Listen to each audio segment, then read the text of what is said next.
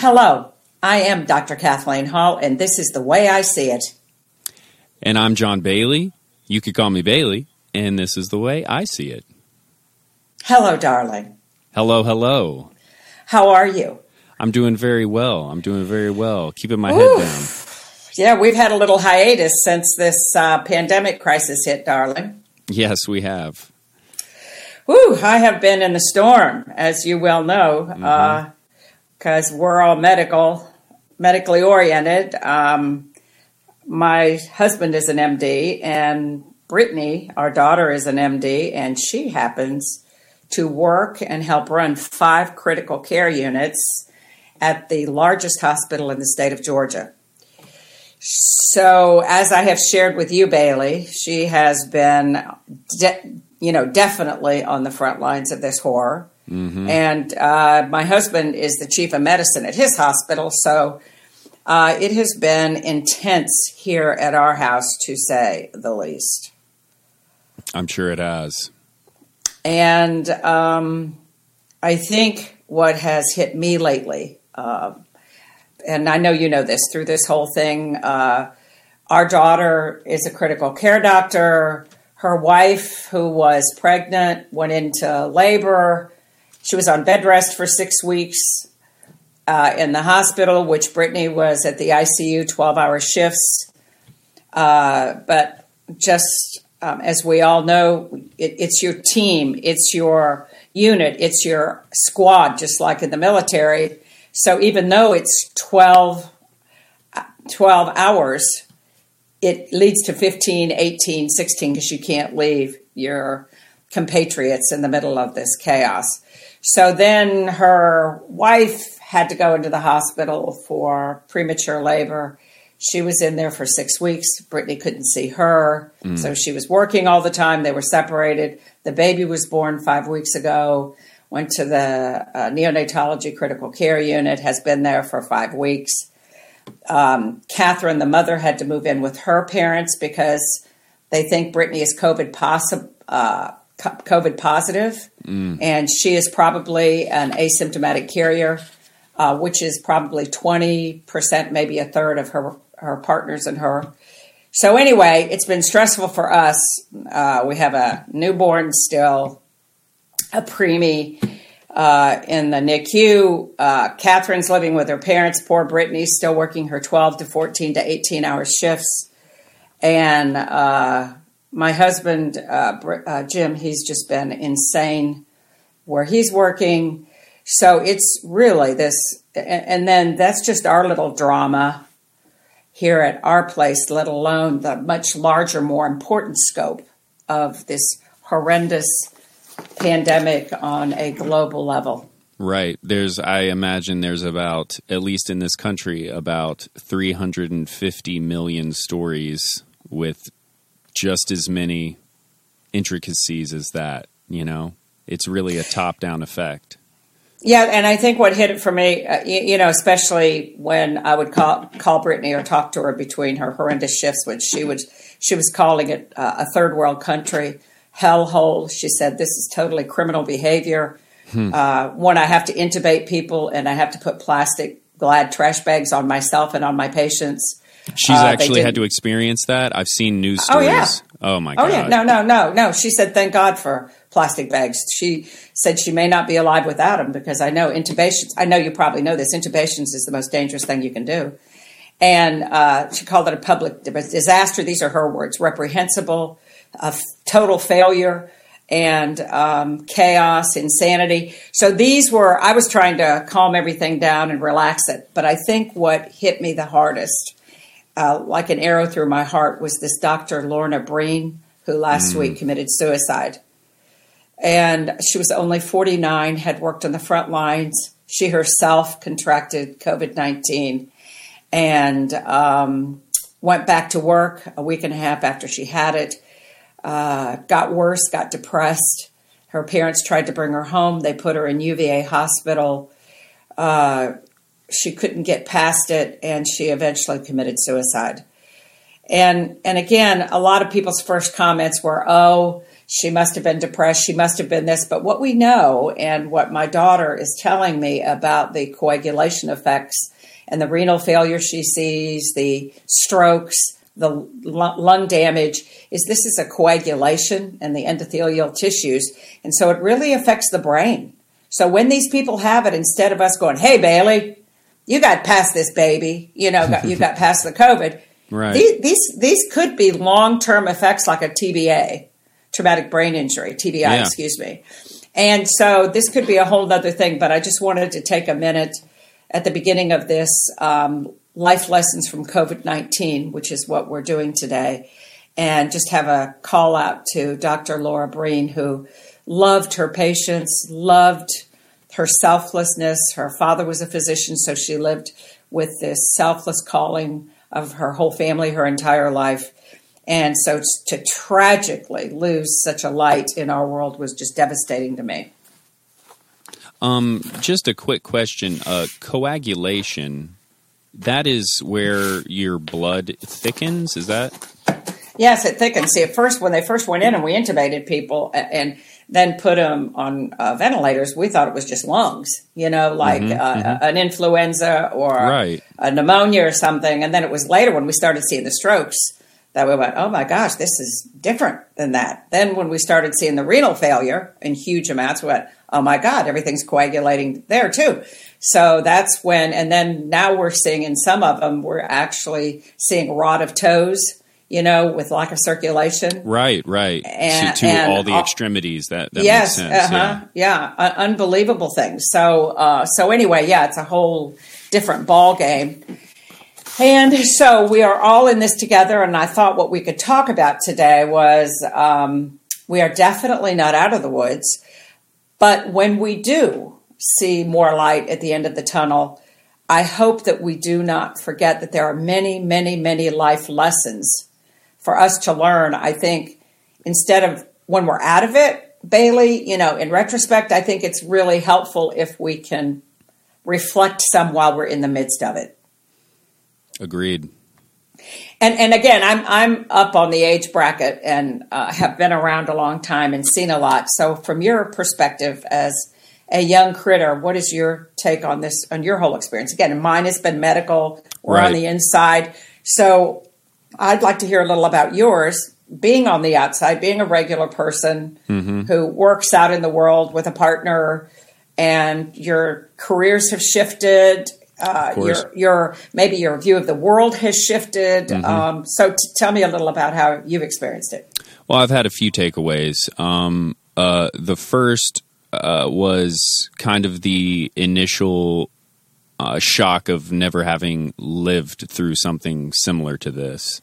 We live in a time where, it's an interesting paradigm shift that's happened because we've discussed many times on our podcast kind of the lack of interpersonal communication that's kind of permeated society with like the rise of and the ease of technology. And it's interesting to see that whenever you strip away interpersonal communication, it still has a large effect on people. This is essentially every millennial's dream. You just simply you just talk to people over technology. However, it shows that people do miss the interpersonal contact of normal, what we would consider normal life. So that was my first takeaway. It was just an interesting observation I had. As far as personally, my girlfriend works for a corporate company here in Atlanta who took this very seriously from the beginning. So they immediately began working remotely. And it's in the event industry, which that industry is going to be different forever from here on out. So there's been stress about that, obviously. I work in the entertainment industry at a recording studio, and we have booked sessions during this that were primarily podcast remote sessions, so very small amounts of people, copious amounts of hand sanitation and face mask and gloves given out at the door, lists of everybody on the session that we take down, so we know everyone who's had contact with everyone. Oh my God, that's great. So you guys started contact tracing right away. Of course.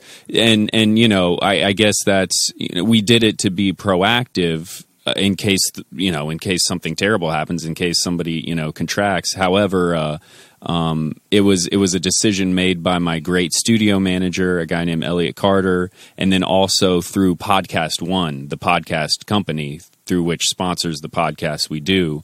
It was kind of a top-down thing from them, which I think was in a time where, people still wanted to, because it's a media exemption, doing podcasts, to be able to still inform people and curate. However, having the responsibility potentially on the back end to say, these are the people that have been in contact with the studio. Exactly. Very so cool. I think that was a good thing. And then myself personally, I most of the business I do is face-to-face recording and editing and, like what you and I do at the podcast. So all of that has changed. So my business, my personal business has really greatly shifted to online. And I'm fortunate to where that a lot of the things that I do can be done remotely. But I've spoken to so many of my friends that had safe jobs, because me working in the job that I work, it's kind of an ebb and flow to business. It's based on other people's creativity. I'm at the mercy of other folks. So my job that was not guaranteed has been more guaranteed than the folks that have a typical 9 to 5. So it's been very interesting through all of this. Also, in my family dynamic, I live 30 miles away from my mother, and I am a self-proclaimed mama's boy, and I haven't seen her in person for 2.5 months, which is a long time, So it's definitely affected me, not in the medical respect such as yourself, but I think, like I said, everybody has a story like you. Everybody has a story like me. It's permeated for sure. Yeah, and I think when you're so entrenched though on the front lines, I think those are different stories, more intense stories. Number one, and two is people that have lost people to this virus. Of course, I think that is, to me, number one, the most devastating story, and two is the frontline responders, whether it's police officers, doctors, nurses, all these people that are delivery. Every time I now see my Amazon, my Prime person, I just throw them kisses. The UPS driver. And I think that we're going to talk about, I've chosen because I tried to curate 3 voices of people that have had words of wisdom about COVID-19. And I thought you and I could go through these and comment on them, maybe. Yes. But also let's offer some hope and some hope and some wisdom and some love out there so that we can all, we all are in this together. But I enjoyed reading these words of wisdom because it gave me a more grounded approach to what is going on. Because again, of course, my doctoral work was in spirituality. I was a professor of world religions, and this is what I do, living with native tribes. I've always tried to make meaning out of everything. So instead of this just being a disease, I'm trying to view it more as a sign from the universe of stopping us in our tracks. The life lessons from COVID-19, the words of wisdom, are, I think, very powerful. And I found a article in the Chicago Sun-Times. This was supposedly an open letter from Bill Gates. Later, we found out it was not. This was an anonymous person who wanted to get more attention, which was wise, right? By saying, yes, oh, this is a letter from Bill Gates. But in doing that, this is a great, amazing thing, I think, whoever wrote it, about the spiritual purpose behind what's going on right now. And so I'm just going to go down, and if you'll comment on some of these, and we can all kind of reflect on them. The first is reminding us that we're all equal, regardless of culture, religion, occupation, financial situation, that we are all equal. And when Tom Hanks and his wife Rita came out of their COVID experience, that was one of the first things he said, was the universality of it doesn't matter who you are. And I think we've lived, you and I've talked about this, we live in a celebrity culture, a culture of wealth. We've had more wealth in the world in the last few years, billionaires, all of this iconography, that all of a sudden this just is like pouring ice water over it all and saying, Oh, yes. So, and the next one is, it's reminding us that we're all connected, and something that affects one person affects another. And I think we've spent years, and you and I have discussed this too, of borders, whether it's borders between Mexico and Canada, borders between I'm white and you're black, or borders between I'm a male, you're a female, you're a trans. Instead of us, I'm red and you're blue. And then, some people, I'm even purple. We have just used these meters to continually separate ourselves. And so I really do think that it's really important that this says when we make false borders that we've put up, they have little value when the virus doesn't need a passport. I think that's a powerful statement. Wow, that is powerful, because it does not discriminate. Yes, there are no borders. And of course, if you've done spirituality, as you well know, and world religions and that stuff, or metaphysical work, you know that that's true anyway. And the native people have always believed that, and especially the Buddhists. And then next is how precious our health is and how we've neglected it, whether we drink or whether we've been eating fast food or not taking exercise and nutrition and everything that we've been doing seriously. Part of the biggest thing about COVID attacking people is because they have poor nutrition or little exercise. And here we go with race and poverty again, that when you're poor and when you don't have these options and you have food deserts, their nutritional standard, me being exposed to it, is different than someone who lives in a different neighborhood, which is horrendous. But it's the truth. And so it also lets us focus on how precious our health is. And another thing, since the biggest fear we have, number one fear, is dying or not having our health, it also puts that fear front and center in front of us, meaning we are reminded of the shortness of life and how tenuous that you and I can go for a walk or touch something at a grocery store, Bailey, and have COVID-19, I know that's forefront. And I mean, of course it's forefront because it's human nature to preserve your own life. But yes, and I've seen it in the interactions that I've had at the grocery store when everyone's gloved up, whenever I've interacted and I've seen other patrons in the store get too close to each other and one of them scurry away. And I don't even hold it against that person. No, and again, this is a survival thing, and course. So it's very interesting that maybe we needed this wake up. And another is how it's reminding us of how materialistic our society has become, and it's so important of what the essentials we need: food, water, medicine, community, as opposed to luxuries that many of us have grown so accustomed to that we assume that's part of what we need. Right. And again, I'm old enough to remember a time, whether it was my Aunt Pat, who was a nurse, or my father, who was a salesman, or the doctor that sat by us at church, we did not have the materialistic things that we have now.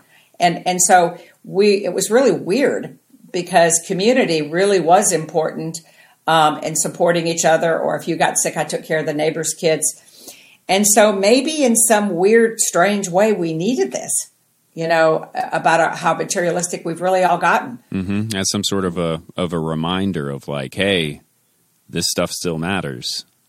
And this is going to be interesting. Jim and I have talked about this. My husband, when we come back, and our daughter, I wonder what it'll be that me having a Louis Vuitton purse or a Chanel purse or my own different things that I have, would I even wear them again anytime soon? Would I even be so humiliated and shamed to wear them out into a Publix or a Costco right now at a time with the suffering so great, or even ever again? I think they've taken on a different iconographic image. Do you see what I mean? Oh no, I totally see. I've wondered those ramifications, through different areas as well through this, when we come out, and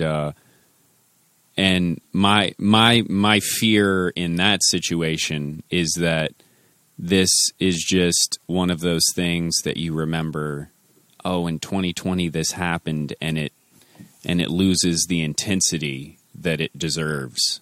The intensity that we have, the reverence that we have to this situation right now in the moment. I'm afraid that it will be business as usual 2 years from now, and it will just be this thing that happened. I really hope that it does have a lasting impact. I really do hope that people put thought into the example like what you just said. It's so important that we don't forget this. And also, I know everybody's staying home, but so many of us have been used to dropping our kids off. Both of us work. We come home. One of us take turns to go to soccer practice, do homework, fall in bed. I mean, Jim, my husband, who's a physician, talks about his nurses all the time. They have to get up at 5, get their kids ready, be at the operating room at 7. They get home at 4. They cook dinner. Do you see their lives? What if you're a teacher? People that don't work from home. So what this has done is everybody has been reminded of what family is and how important family it is in our lives. And so many people that are going home alone too, realizing I was self-made, I did this. Well, all of a sudden, maybe it doesn't feel so good, Bailey. Oh, I'm sure so many people are in that boat. I'm sure so many people are in that boat. And also, I think that I've seen this, especially in counseling people in my own writing and working with the media, is so many people identify their job with who they be. And so this is really interesting, too, because with 30 million people right now filing for unemployment, how can we identify ourselves with our, quote, job? And it gives us a chance to reflect on, wow, am I doing this for a paycheck, or what is my true calling? That's something I'm very guilty of. I really like to tell people what I do for a living because I'm passionate about it. But when you strip the occupation away, what's left? And I know a lot of people are facing that question right now. Yeah, and that's also why I know you are, but I hope you and I are more compassionate. That's got to be a hellhole. It's got to be a terrifying thing. Definitely hope that's a byproduct of that. And it's also reminding us we need to be patient and not panic. That's the other thing that is so interesting about what we're going through. I was talking to my husband yesterday, and he looked at me and he said, how would you describe, or how do you feel the state of the world is right now? And I said, well, it was like when I got hit by the car. I was walking across the street in Beverly Hills, and a car hit me going about 60 miles an hour. And so I ended up in Cedars. I had a traumatic brain injury, was dead for a few minutes anyway. And at that time, I'll never forget, the doctors went, well, you'll get out of here, and we fixed your hip, and we fixed this and that. But the odyssey that followed after being smashed was, whether it was wheelchair or urinary incontinence and wearing diapers, and then 2 years later, subsequent seizures, a traumatic brain injury, falling for 5 years. It was a horrendous unfolding. I told Jim that I feel like the world is where I was when I was hit by that car. That you're hit, you're in the ICU, you're in the trauma unit, but when you come out, you don't know what the repercussions are going to be, Right. And I sat there with tears in my eyes, and I went, I've personally lived through this. Mm-hmm. The world is going to live through what I personally was challenged with. Is you don't know what's going to unfold left. Now, it left unbelievable positive possibilities of humility, grace, love, deeper, unbelievable love, and things that came out of that were greater things than I could ever believe. But my thing is not knowing. We really don't know. We can try to make it, but we really don't. And again, in that, is it an end or a new beginning? It is. It's both, I think. Mm-hmm. Yeah, it is a both and situation. I agree. And I think it's also interesting. It reminds us that the earth is sick. And in saying that, which this author postulates, is that we need, that climate change and everything else. And I think it's really interesting that we have a Chapman Institute, which studies fears, and especially fears in the United States. So 2 years ago, the fear studies changed dramatically. They showed that 7 out of the 10 top fears had to do with the environment, had to do with losing trees, had to do with not having clean water or clean air, or our children not being able to see the sunrise or the sunset. So I think that it's interesting that the earth has been healed, don't you? Oh, yes. That we have clear skies, water, everything. Very interesting to see the satellite images 6 months ago versus today over major metropolitan areas, and the amount in smog reduction. Unbelievable. Yeah, so it's kind of like Mother Nature, threw us this curveball or whatever, and then she was like, wow, I hated to do this. But the Paris Accord, people thinking they can pull out of it or choose whether to save me, which I am your life. I'm Mother Nature, and I am the Alpha and the Omega. So don't discard me or treat me like a Chanel purse. Right, because she can bite back, apparently. And I love what the final thing of this wonderful author in the Chicago Sun-Times said. Is the corona COVID-19 virus, is it a disaster or is it a corrector? I thought that was, I used to be in the financial markets in my first life. Remember, we always talked about corrections. Yeah. Is it a correction or is it the end of the world? And so we always talk about things as corrections. So I think that's an interesting, optimistic, as painful as this is for all of us, to think about, wow, this could be a correction that could literally save the future of the earth and save the future of our life. And as young as you are, save the future of your children, your grandchildren, or even having a life could be this. Of course. You can't, sometimes you have to walk through fire to get to a better place, to get to a greener pasture.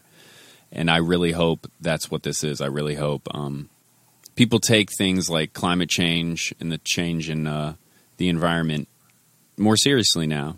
And I think because we have had a chance to sit back and reflect, like this has been forced reflection for so many people, because, we're very habitual creatures, humans, and when you break that habit, isn't the common synopsis or the common thought behind a habit is it takes like 6 weeks to form or break or something like 40 that? 40 days, exactly. 40 days, okay. Yeah, so, 6 weeks, 40 days. Right, so, we've definitely broken habits in this quarantine, and I guess some people have formed new habits, which we might touch on too, as far as addiction and stuff. But I hope that I hope it's a shift, and I hope it's a shift that in the after will be a positive for situations like that. Right. And what I hope we don't do is what a lot of people are doing is saying, well, this is an older person or a person with comorbidity or underlying disease. And so us young people can just go forward. We'll just let this go and separate the rest of the world. And we don't see it as a whole message for our entire universe instead of segmenting it out. I think that segmentation is a dangerous thing. As someone, I'm 31, so I'm less at risk than some folks. But you mentioned being an asymptomatic carrier. That's my biggest fear. My biggest fear is hurting someone else unknowingly. Oh, see, that's why I love you. I love you. You're so kind. I do. I love you. You're making me blush over here. But it's that is a fear, and I've talked to people in my age bracket, people that I know, and that is a concern. But like you said, there are some people that are like, doesn't affect me. and they just get careless. There's a lot of carelessness happening. But it's also, our daughter showed up because, again, she can't physically be here, but we have virtual meetings where she comes in the driveway and I sit on the porch. And she gives me virtual hugs. And she said, she came up last week and she had tears in her eyes and she said, I apologize. I just want to tell you how sorry I am. I said, what are you sorry for? And she said, because at the beginning, I was the one. I'm the ICU doctor, and I told you it was older people, people with underlying conditions like diabetes and hypertension. I told you, blah. And she just got emotional, and she said, that's all a lie. She said, if you knew the young people under 40, under 45 that have this disease, and if you saw the healthy people like you, Mom, that walk every day, wait, you're a pescatarian, you live at the foot of the cross as far as health, that are sitting there and they come in at 6 one evening and they're dead at 8 o'clock the next morning when I leave my shift. She said, it's been so humbling. All of my assumptions and all of ours, all of my partners have been down the drain. This has been the most humbling thing in the world. So I am so sorry. I segmented it and did it just like other young people. I did the same thing. Mm-hmm. That's encouraging to know that someone as in it felt the same way and also had the reflectivity to, go back on that. Well, and she's insane. Even, and I know, Georgia's open. All these states are open now, 21, I think. And and our daughter is the first one, and my husband, that constantly are saying, don't go out, Mom. Stay home. You have to stay home. Everybody has to stay. I mean, she is like, for the next wave or the next wave, she said it's the only way we're going to manage it. But that's a whole other thing. But anyway, so what I wanted to talk about next was, this is one of my favorites. This is a psychologist from Psychology Today, and he has 4 life lessons of COVID. And I think this is so beautiful. He said, the pandemic has a lot to teach us about being human. And his name is Sam Osherson, Osherson, and I'm going to check this guy out because I love what he has said. And the first thing, he has 4 simple life lessons. And the first is, our masks tell the truth. And he starts off with saying, I want to wear a mask, and I am proud that I'm wearing a mask. And I thought that was an interesting hook. And he says, For me, he said, these masks have become a sign of solidarity and shared vulnerability for all of us as human beings. I just love that. He said, in our local supermarket, drugstores, the profusion of masks among us telegraph to each other. We're family. We're all in this together. These masks signify a double consciousness, if you will, of my safety and yours, and the reverent respect as human beings that we have for each other. Isn't that beautiful? I love that. I also, masks aren't really something that American society has, done traditionally. I know in other societies it's way more common. But it's been really cool to see that. Also, in addition to that, I wanted to mention, I've been watching the news way more than I ever have. I know that's one thing that you have told me, watch the news more.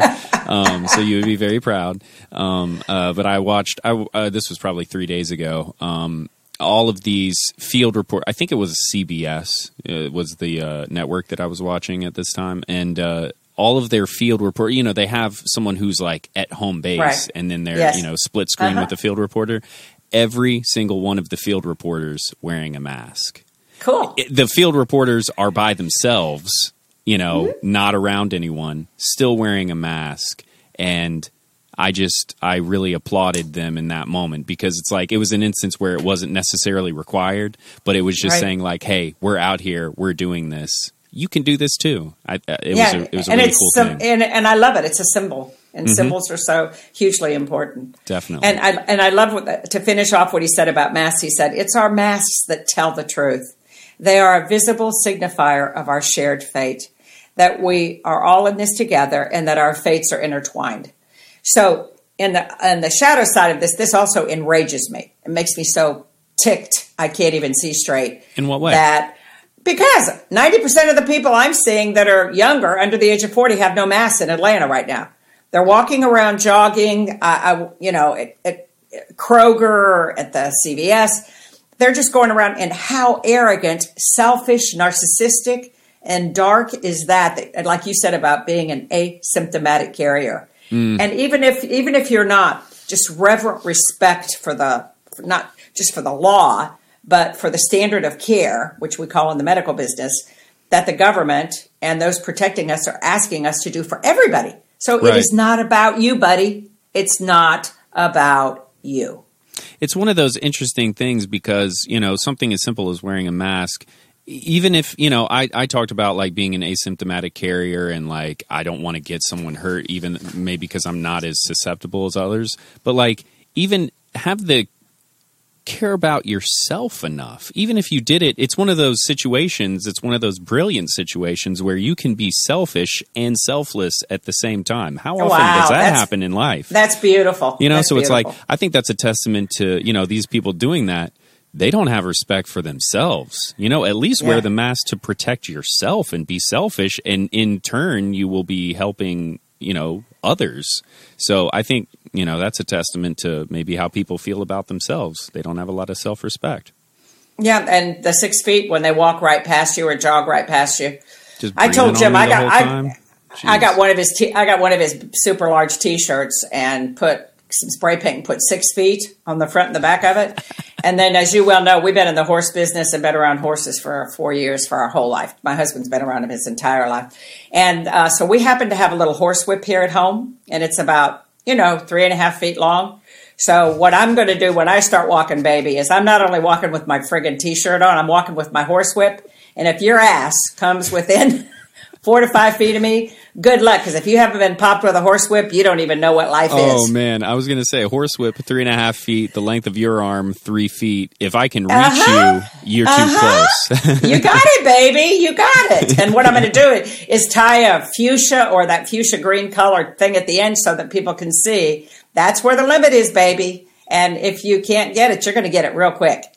So it's like all my dogs have grown up with horses. So, and of course, I don't believe in hitting a horse with a horsewhip. You never do that. All you do is it's the sound. It's the, it's the sound. Right. Yeah. It's like my dogs. It's the sound. It is definitely not. And I believe in positive reinforcement. I train my dogs with treats and everything else. It's just the sound. It gets their attention like within 2 seconds. It's like whenever I was a child and my dad would go and like do that whistle, Yes, my dad did whistle too. That's exactly right. Yeah, yeah. Oh my God, I immediately can't stopped whatever I was doing to do that. Exactly. Sound so yeah, no, and again, I never thought I would actually use it on a physical being until this COVID-19. Right. But it's brought out, you can tell, Bailey, it's brought out a whole different side of me.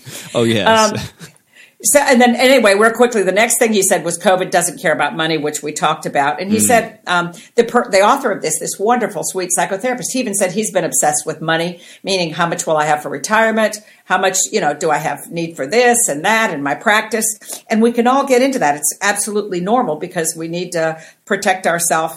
And he said the virus has changed that for him. And now that he looks at life, instead of his well-being tied to financial metrics, it's how is everybody doing? And when he said that, when I read this, I started to cry because every time, Ellie, you know me, I'm such a marshmallow anyway, but when I see these lines in Texas at the food banks, and I see these people that have been waiting for 2 days in a line to get food for their families so their kids can eat that night, right? It is the most humbling, gut-wrenching thing that I can even imagine. So we are one in this, and I almost feel guilty opening a can of tomato soup and eating it after I see people waiting in line for 2 days. Right, because you and I have a pantry full of food right now. Yeah, and a man who had gotten his food and his 2 kids were in the back seat. This made me lose it. And he said, "Yes." The kid said, "Are we going to eat tonight, Daddy? Are we going to eat?" And the camera showed the kids, and they were jumping in the back seat. He said, "Yes." And so he pulled over. And the reporter was talking to the man, and he said, "Yeah." He said, I've got to have hope." And he whispered, he said, "I don't want the kids to hear this, but I only have $100 left." And he said, "I have $100. My rent's due, the power's due, everything in our life is due. But I have $100." And he said, "I'm praying to God as long as I can keep their tummies warm." And I just lost it. Because COVID doesn't care about money. And what this shows is, though, the opportunity for us to look at, instead of our life being in terms of economics, it's how everyone is doing, just not us. Mm-hmm. Wow. So I just thought that was beautiful. And again, he asked questions like, what would it be like to judge my well-being in terms of the well-being of those people in the line, the food lines, and the people who are bus drivers and are going out every day with masks on, terrified they're going to catch this. You know, interacting with potentially hundreds of people a day. Yes. And so anyway, his third tenet on this, which I love this guy, his third life lesson is clapping's not enough. And he said before this, there were invisible people like my daughter who works the night shift at an ICU. Who knew she existed? Seriously. Yeah. She goes in at 3 p.m, works till 4 a.m, 12-hour shift, gets off of, if she has a patient she's worried about, she doesn't get home till 6 or 7 a.m. She works 7 days on, 7 days off. She's done it for God knows how many years. And so she's invisible, right? I mean, most of her patients are in ICU. Nobody sees her, right? Because they're on vents or they're dying, or, I mean, the families do. So, and then also supermarket cashiers, the people that deliver our food. All of these invisible people, when I check out at Publix, they are not invisible anymore. And so we have to ask ourselves, we're clapping for them. Here in Brookhaven, we even take up collections and we send pizzas to the Publix grocery store. That's awesome. Yeah, we do things for the police officers here and things. But what happens after the clapping? It's fine for now, but we need, I hope, to have reverent respect for the people that make our lives work, Bailey, every day. The invisible people, the bus drivers, the train person on MARTA who's been working, the people who are cleaning the MARTA trains for you and I. Seriously. Right. I mean, you think about it, it's like, you know, we because we put so much of an emphasis on money in our culture, you know, you see these people who have these, like, I guess, lower jobs. I'm speaking as someone who is a freelance engineer, so I'm obviously in a low tax bracket. But, you know, these people who work these quote-unquote menial jobs, but it's like, you know, the lady that drives the bus is doing just as much for our economy, delivering all these people to their jobs so that everything can keep running as the CEO, you know, because she's responsible for thousands of people to get where they need to go a day. The guy that's checking you out at Kroger is literally feeding our local economy, literally feeding. Amen. Know? Yeah, so, literally. I hate that it takes something like this for us to realize this, but it's like we all matter, you know, yeah, I hope that continues. Exactly. I do too. And again, as I told you, the true test of power is not the quote trickle down theory from the top down. Since I learned all of these types of philosophies when I was doing finance and accounting, it's not from the top down. The true measure of leadership is from the bottom up.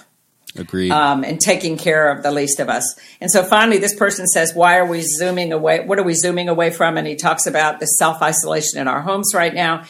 And what could be easy for us to do is to zoom past this. Like you said, when things start to normalize, I love, he uses the term zooming away like we did before. So with everything else we've faced.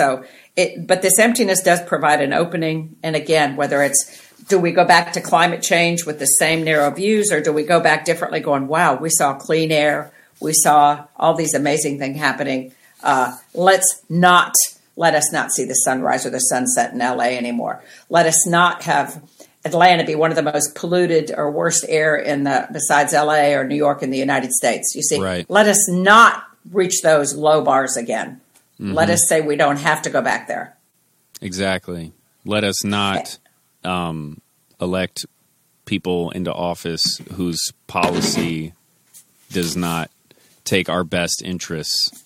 You mean like doing away with the Clean Air Act and all the other stuff? And please, let's not or get like started jumping out on of what's Paris Accord and stuff like that. Or, you know, I'm sure that, and there's some countries who are in the Paris Accord that said that they were going to abide by it and then just didn't, you know? Exactly. Yeah. Yeah. Or I'm going to take my marbles and go home.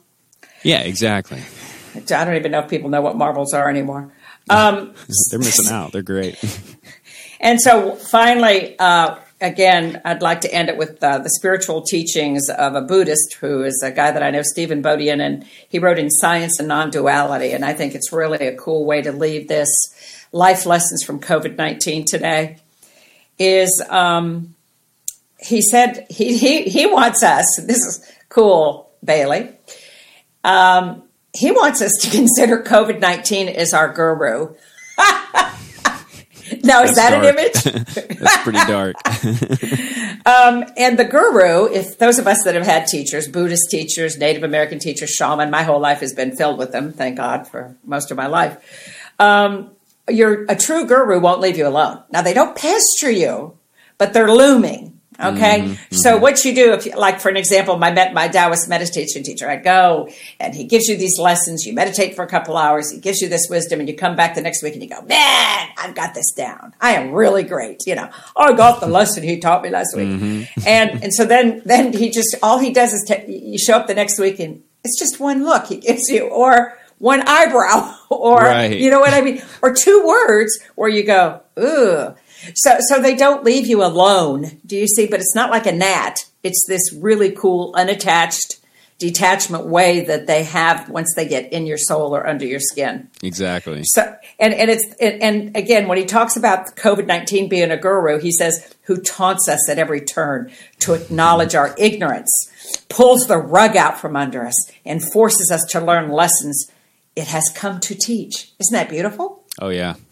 I love this. And so again, as you well know, I've been a student of Thich Nhat Hanh for, I guess, 25 years, of the Dalai Lama, God, since 1992, and other things. But of course, I've had a littered and interesting history. I was an ordained Methodist minister at one time. So I've kind of gone the whole gamut. Listen to you laugh. Professor of world religions. It's been one of my little passions. You got the full spread, man. Well, speaking about gnats, I've been a little gnat. Going from thing to thing. But anyway, so first lesson, he's got just a few lessons here, and I think they're just amazing. First is groundlessness, which means most of the structures we've come to rely on, which are supply chains, infrastructure, everything, even our immune system that we have taken so for granted, have crumbled. And it makes us feel shell-shocked, we feel queasy, grief-stricken, and it's really cool. Meaning the teaching here is the timeless one of impertinence and constant change. Everything changes. You and I are different than 5 seconds ago when you took your last breath. Our cells are different. Our IgGs, our immune system's different, as you well know. We as humans, we love consistency. We want to think things don't change. Marriages don't change. Work doesn't change. False. Exactly. No. Yes. So we're afraid to be empty. We're afraid, and again, I just think all this is so amazing because again, I've been teaching this and learning this from my teachers for a long time. But groundlessness is not a bad place to be. Second is renunciation, and many of us come out of great spiritual traditions, and they teach the value of withdrawing from the world, whether it's an ashram, a monastery, and focusing on your spiritual life. I happened to be a Benedictine oblate at a monastery with a bunch of wild, radical women, imagine that, Bailey, and who keep their wine in gallon jugs in the back of the freezer, coming in the back of the refrigerator, and party hardy on the weekends when they're not saving the world. But renunciation is about, this is a time of renunciation. Being in your home, make it your monastery. I really mean it. Mm-hmm. Make it your hermitage. Make it your sacred temple right now. This is your time to learn. And true renunciation has been the basis of every religion.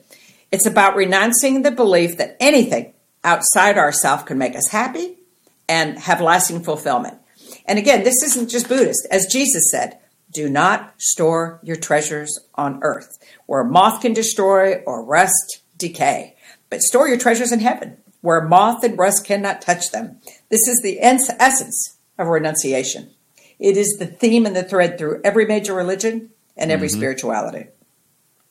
So if you've been relying on your job for your identity and ego, or material possessions, or your stock portfolio, or your boyfriend or girlfriend, or whatever it is, COVID-19 is your guru. Yes. I mean, I know it's sometimes a terrifying thought, but this is just this person's philosophy, which we're talking about different people's takes on COVID-19 life lessons. And so he has, the next one is vulnerability, that we do not like to be vulnerable. It terrifies us. And in these times of global suffering, confusion, and privatization, it's a great time to open our hearts and feel this fear, compassion, empathy, grief, all of these feelings, and feel that you're not alone. This is the vulnerability individually, as a family, as the United States, as the planet Earth. Vulnerability. Instead of this arrogant, we're Americans, we have this, those of us, whether it's degrees or being of a certain race or a certain socioeconomic privilege, we can feel less vulnerable. This is a time to really take vulnerability as such a spiritual practice. It's amazing. Mm-hmm.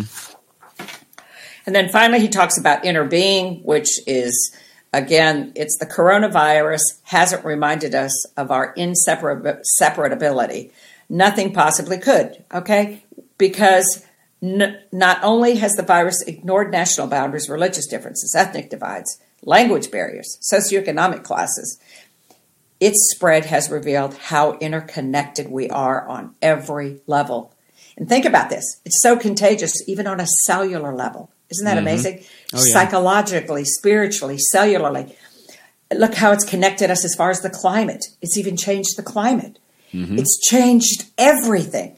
And we call this interbeing, which is one of the fundamental principles of spirituality, Buddhism, Native American, and Jesus. Everything is about interbeing. So I think it's just absolutely amazing. And finally, when he talks about this inner being, we talk about the movement of the wisdom traditions as human life is depicted as an intersection of the horizontal, which is our movement through time and space. Okay, for an example, you're 31 years old. The date of today's date, the weather, that's horizontal moving through life. Time, date, space, 2000, all of that. The vertical of that dimension is timelessness, boundarylessness, and everything connected to the divine and your soul. Mm-hmm. So actually, as you well know, I grew up in Catholic schools and stuff. So when I actually make the sign of the cross, I do it in my brain and in my soul, connecting the vertical with the horizontal. Oh, so okay. The vertical is the first movement when you make the sign of the cross, your head down to your heart. So that is your connection in my mind, to the connection to the divine and the eternal non-timelessness. Right. And then left to right, when you make the sign of the cross, it's horizontal. I only have X amount of days left. I am in a human body. This is the date and the time. This is the condition of the world. So it's a wonderful reminder every day of that inner being living on both axes. I like that. So those are three great people I thought that offered us wisdom today. I hope you enjoyed it. Life lessons from COVID-19. I hope that maybe some of our listeners, whether it's on Facebook or emailing us and contacting us, can make some comments. But how did you feel about today? Oh, I thought it was excellent. It's always good to soundboard off each other and to be able to incorporate other people's ideas and just kind of comment on that because, I've been kind of lonely. It's been nice to chat for an hour, It's been good. I've been at my own little Walden pond here and I'm finished writing poetry. I'd like to have some human interaction now. Well, have you ever been to Walden Pond? No, I haven't.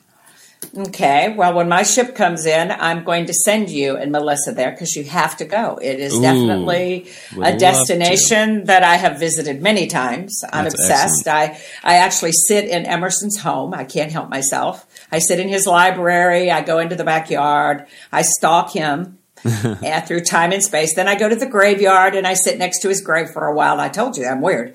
Then I go to Walden Pond with Thoreau, and he and I sit there for long times, and they talk to me. So my husband and I have gone for many, many, many years, and so anyway, it's really I believe that time and space are very important in history. Mm-hmm. So you know me, I'm a history freak, and then I also visit, whether it's Monticello at Jefferson, right, or every person who has done anything. I try to visit the time and space, the physical presence of where they lived. Right. Because I think it's very important to get the essence of there what are traces of those. Yeah, I agree. And as we end with life lessons from COVID-19, being a history freak as I am, I'm again reading The Splendid and the Vile, which is another biography of Churchill.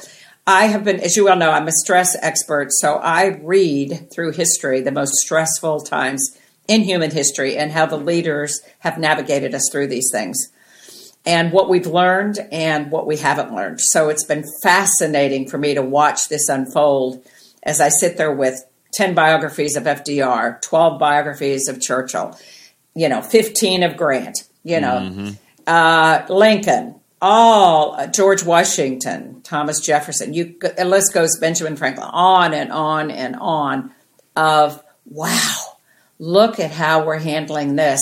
And we have beautiful playbooks from the past. Why are we not using the richness and the fodder that could help guide us through this light? And you don't have to answer that because I think I was going to say, I think that's loaded question for sure. Or yes. Or is that self-evident? I think it is. It's probably self-evident. Let's be honest. Guys, thank you all so much for being here today. From our Walden Pond to yours, I hope that you're staying safe.